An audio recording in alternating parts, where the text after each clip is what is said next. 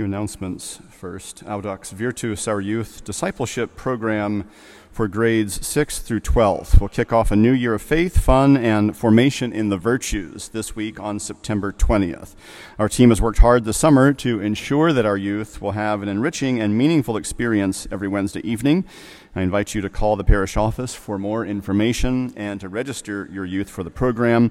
Again, as I noted, it begins this week, so it is well time to make sure that we have those registrations in place. Please call the office right away to have your youth registered for that youth program, Audax Virtus.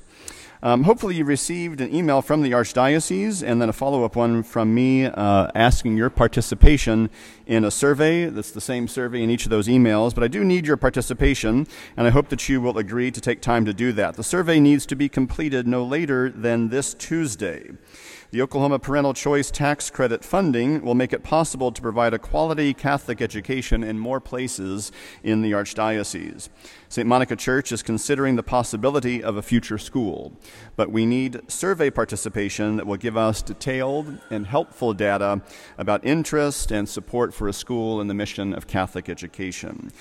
So to be clear, even if you don't have a school-age child, I need at least one member of each household to respond to that survey. The Archdiocese is paying the cost of this extensive survey to provide data that will guide the decisions about a future school here and in other places in the Archdiocese. The participation of each parish household will provide the parish significant information to help guide future decisions. So please look for the survey, make sure to respond before the deadline, which is this Tuesday. And just so that everyone understands, the survey is not intended just for school-aged children, parents of school-aged children.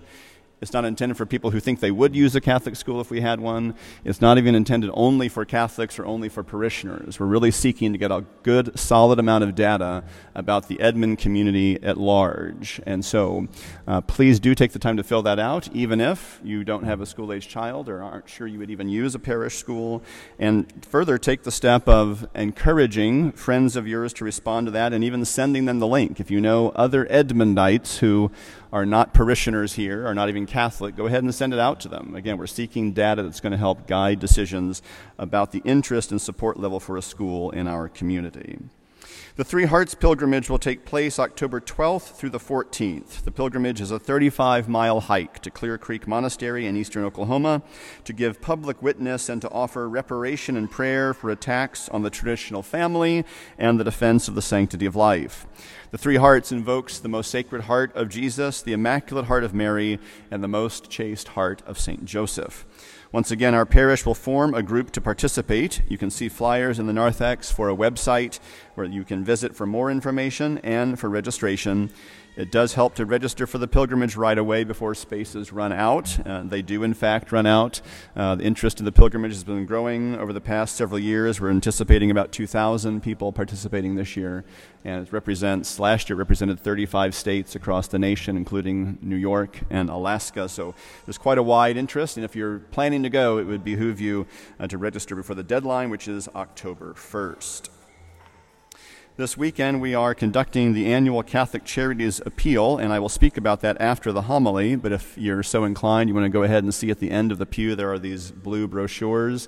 Make sure you check the language it's in. We have some of them available there in English and some in Spanish, but if you might want to go ahead and pass those down to other adults in the pews to have those on hand, so that at the end of the homily, I'll take a few moments to discuss this year's appeal process for Catholic Charities.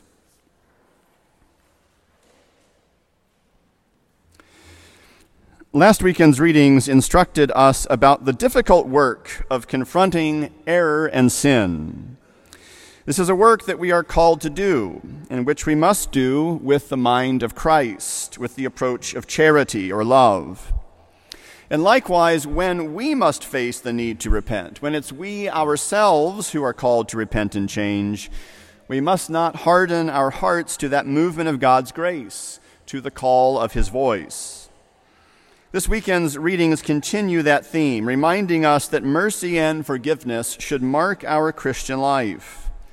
The lesson of the Scriptures is a reminder to us that our faith stretches us and challenges us to live by higher standards than the secular world proposes, and in this case, the higher standard of being people who seek mercy and who are willing to give mercy and forgiveness. The readings today tell us that we cannot suffer any illusions about being Christian if we refuse to forgive and to show mercy to others. The first reading describes a way of being and acting that is not of God. Unfortunately, it also describes a way of being and acting for which Christians at times try to make excuses. But no such excuses exist in God. The first reading said, "Wrath and anger are hateful things, yet the sinner hugs them tight. The vengeful will suffer the Lord's vengeance. Could anyone nourish anger against another and expect healing from the Lord? Could anyone refuse mercy to another like himself? Can he seek pardon for his own sins?" Even we who are believers make excuses for our behavior, and often while condemning the behavior of others. As God's word tells us, to the degree that we hug wrath and anger to ourselves, we are not living in God. To the degree that we nourish anger and refuse mercy, we are really preventing ourselves from experiencing the mercy we need from God if we are to be saved from a merciless hell of our own making. Jesus adopts this wisdom of the Old Testament and teaches that we must reflect God's mercy if we belong to God. The Lord's teaching also erodes any false notions that we can be true Christians while mercilessly harboring lack of civility, lack of charity, and anger toward another. Such behavior, the lesson of the Scriptures tells us that it will not breed God's life in us, those behaviors. It will definitely breed something, but not God's life. It will breed, rather, death and eternal destruction. The Lord teaches this by showing us the wicked servant who refuses to forgive a fellow servant's debt, even though his own debt had just been wiped clean, and a rather large one at that.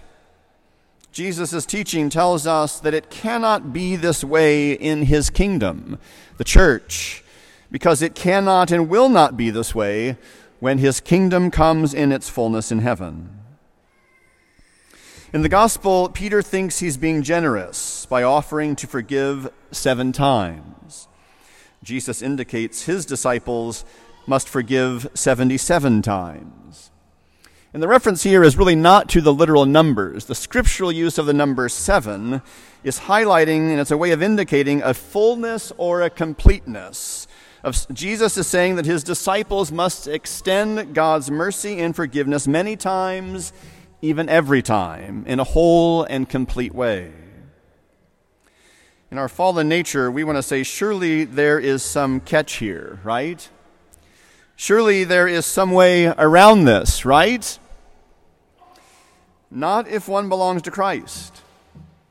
Jesus warns that we cannot and will not be forgiven if we are unwilling to forgive others. The Lord tells us clearly that we must be merciful as our Father is merciful. And St. Paul explains why this is so. He writes, as we heard in the second reading, "None of us lives for oneself. If we live for the Lord. We are the Lord's." In other words, we must be merciful as the Heavenly Father is merciful because we come from him and we are his possession. We have been given the Father's mercy at the price of the precious blood of his only Son, Jesus our Lord. But if we take that gift, but hold on to wrath and anger, refusing to forgive others, then we make a mockery of the cost of the blood of Christ. We call cheap what is the most precious blood of Jesus. We must combat this tendency of our fallen nature to make excuses for anger, wrath, and vengeance. These excuses show we rule our lives by sin instead of by the grace of God. When we hug wrath and anger to ourselves, when we hold on to that, thinking we're teaching someone else a lesson, we actually are hugging dysfunction, unhappiness, and eternal death all the closer. It is a grand challenge to truly live as a Christian, aware of our own need to confess, to repent, and to experience God's mercy so that we can extend that mercy to others. In our time, many Christians live day after day in grave sin, compounding evil upon themselves because they refuse to experience God's mercy in confession, or they rarely do so. People sometimes say they don't like confession, or they don't come because they're nervous about telling a priest their sins. And this may be partially true, but it may be more likely that people who stay away from confession perhaps recognize the hypocrisy in coming to the sacrament to expect forgiveness from God while they hold on to anger against others. Perhaps infrequent practice of confession in our time is actually a sign that we need to form our lives around today's readings, being willing to put away debts, the debts of others, so that we can get on with the critical work of having our own debts forgiven. We only have so much time, after all, to live according to God's word. And the first reading wisely and starkly reminded us of this. We heard in the first reading, "Remember your last days. Set enmity aside. Remember death and decay, and cease from sin."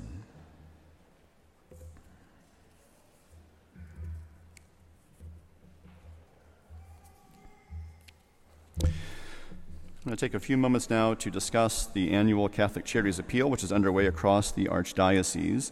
This time of year, September, is a fairly common time of year in our parishes and actually other Christian denominations as well, where there's some focus given to stewardship. That is, the recognition that all the gifts we have come from God. They are gifts we receive and we're called to use for His greater glory and honor. And that stewardship of the Lord's gifts involves our giving of our time, giving of our talent and service, giving of even our treasure, our financial resources, to support the works of the church, the proclamation of the gospel, the support of our parish, but also beyond the parish. We are part of the larger church, the works of the Archdiocese and beyond.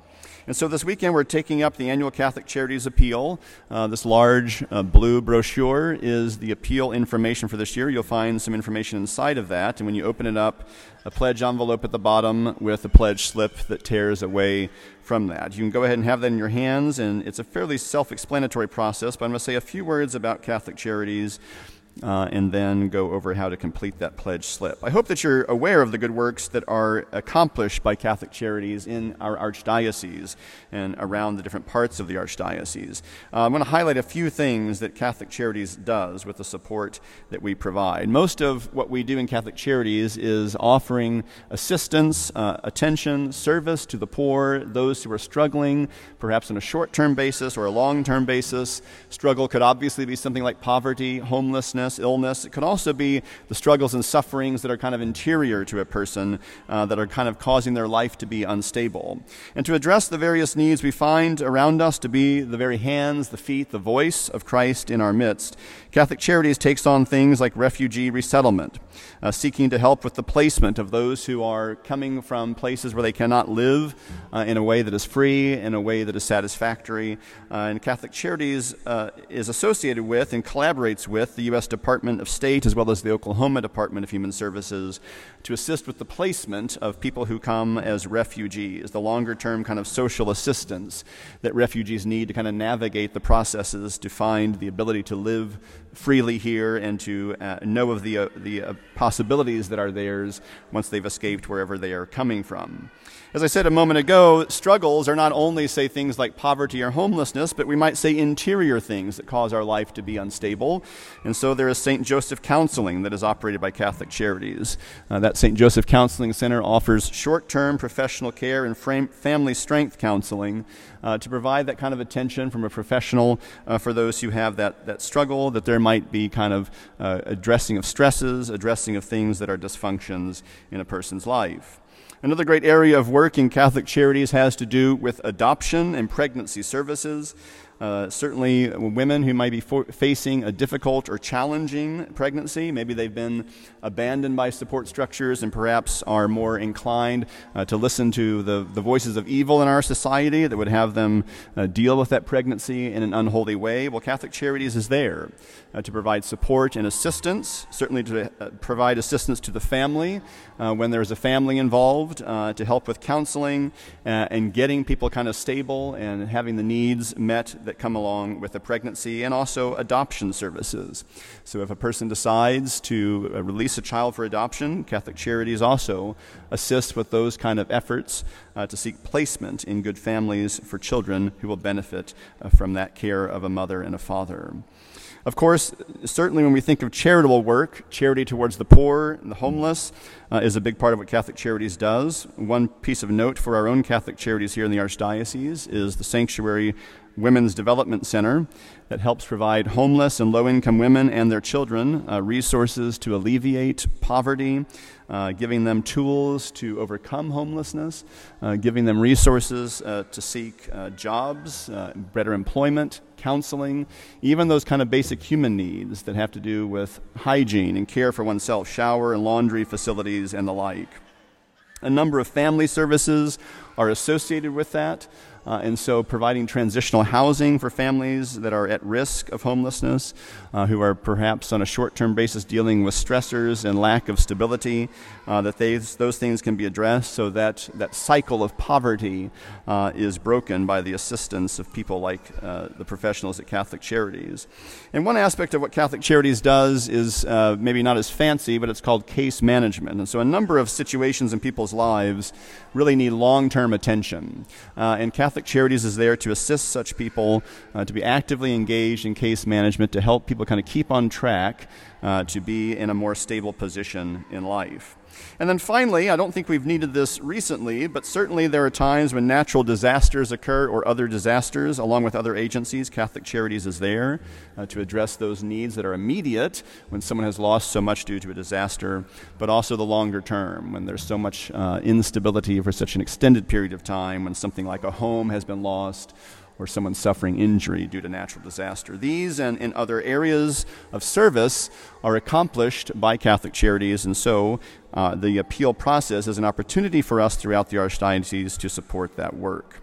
I'll say a few words now about the pledge brochure and the pledge slip that tears away from that. It's fairly self-explanatory, but if you take a look at it, you'll see that on that pledge slip, there's on one side the ability to indicate what your pledge gift will be for this year, and you can indicate how you would plan to pay that off. It could be a one-time gift or an ongoing monthly gift, and you can indicate the number of your gift by checking one of those boxes. Underneath that is your contact information. It is helpful if you would please fill that out. So your name, your address, phone number, email address. You'll notice on the very bottom right-hand side there is a line that says parish. It is helpful if you would write St. Monica there. That's the only way we can really track how we're doing as a parish toward our target goal towards Catholic Charities. When you write the parish name down there, that helps us know where we are in our target area. And then on the other side of that pledge slip would be methods of payment for the pledge. Option 1 is the credit card option, which requires some information to be completed, as you can see there. Option 2 is electronic fund transfer. That option will require a voided check be included along with the pledge slip in the envelope. Option 3 is paying by cash or check, which is also certainly valuable. And option 4 would be going online to make a gift online, as many of you certainly prefer to do. You can see the address there, give2cc.org, option 4. So I invite you to take these brochures and be aware of the opportunity to participate in this year's appeal. If you are not prepared today to make your pledge, then please just go ahead and take one of these home with you.